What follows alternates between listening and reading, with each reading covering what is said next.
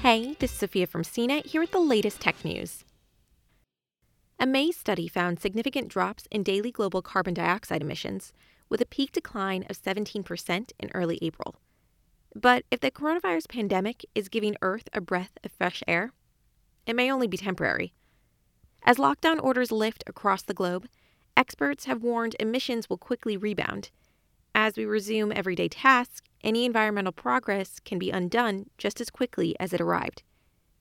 That is, unless policymakers, governments, and other groups start working on the structural and societal changes needed to tackle climate change.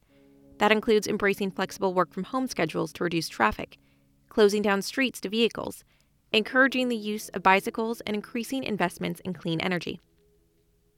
As governments make investments to restart the economy, it's critical they think about promoting advancements like electric vehicles and renewable energy, which create jobs while helping the planet. If they bail out car and airline industries, they should do so under the condition that companies produce electric vehicles within a certain timeframe. In June, European Union lawmakers approved rules ensuring investments won't support polluting industries. The Commission is looking at ways the rules can support the European Green Deal, which aims to eliminate net emissions of greenhouse gases by 2050. The U.S. has not unveiled any similar measures in light of the COVID-19 pandemic. With the many deadly and destructive effects of the coronavirus pandemic, including more than 500,000 deaths worldwide, mass unemployment, business closures, and strains on the U.S. healthcare system, there's also been some progress. For instance, in China, air pollution plummeted in February during the country's lockdown period. But the world's most populous country, with nearly 1.5 billion people, also demonstrates why swift action is critical. Air pollution in China had already risen by May, after restrictions were lifted. It returned to 2019 levels by June. As the U.S. continues to loosen restrictions and more businesses reopen, scientists anticipate air pollution and daily emissions will also quickly rise.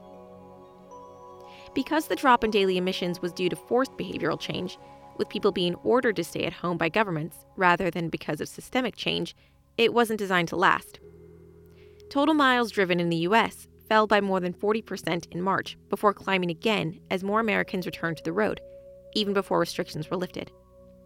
There have also been significant drops in air travel, with the Federal Aviation Administration reporting in mid-May that the number of commercial flights operating in the U.S. had dropped 71% compared to the same time last year.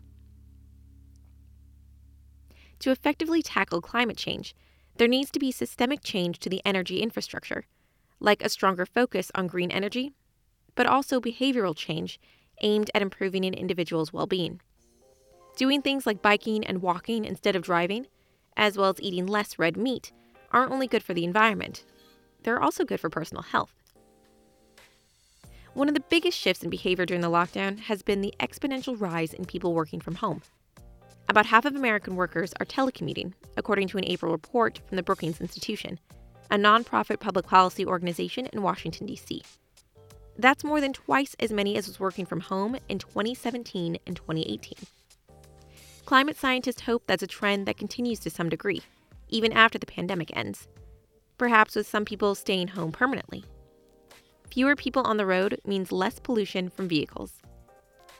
Meanwhile, many people who can't work from home are rethinking their commutes in the age of social distancing. For instance, riding a crowded train is a lot less appealing during a pandemic.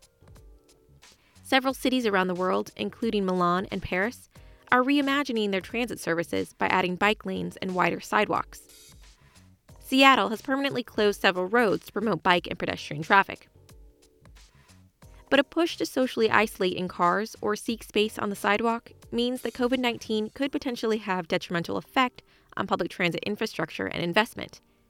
In the San Francisco Bay Area, several bus lines are on the chopping block as transit budgets dwindle and ridership plummets. Other cities like Los Angeles and Washington, D.C. have also made significant cuts to bus and rail service amid decreases in revenue and ridership.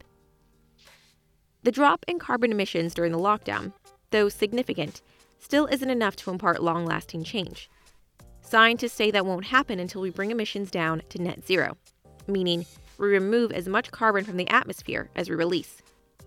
In fact, carbon dioxide levels still hit a record high this year, according to data from the Scripps Institution of Oceanography and the National Oceanic and Atmospheric Administration.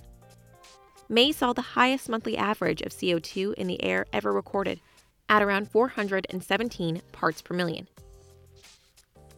It's easy to be pessimistic.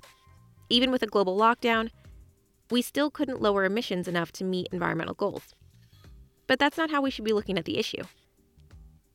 Instead, we should be focused on implementing sustainable environmental measures, especially now that things are opening up again. A long-term value of the lockdown so far is that it's provided a peek into how changed behavior can reverse damage to the environment. Fewer cars on the road shows what's possible if more people choose to walk, bike, or drive electric cars. The decline in coal use, which began in the U.S. far before the pandemic, also paints a picture of the impact that more green measures, like wind and solar energy, can have on the planet. For more of the latest tech news, visit cnet.com.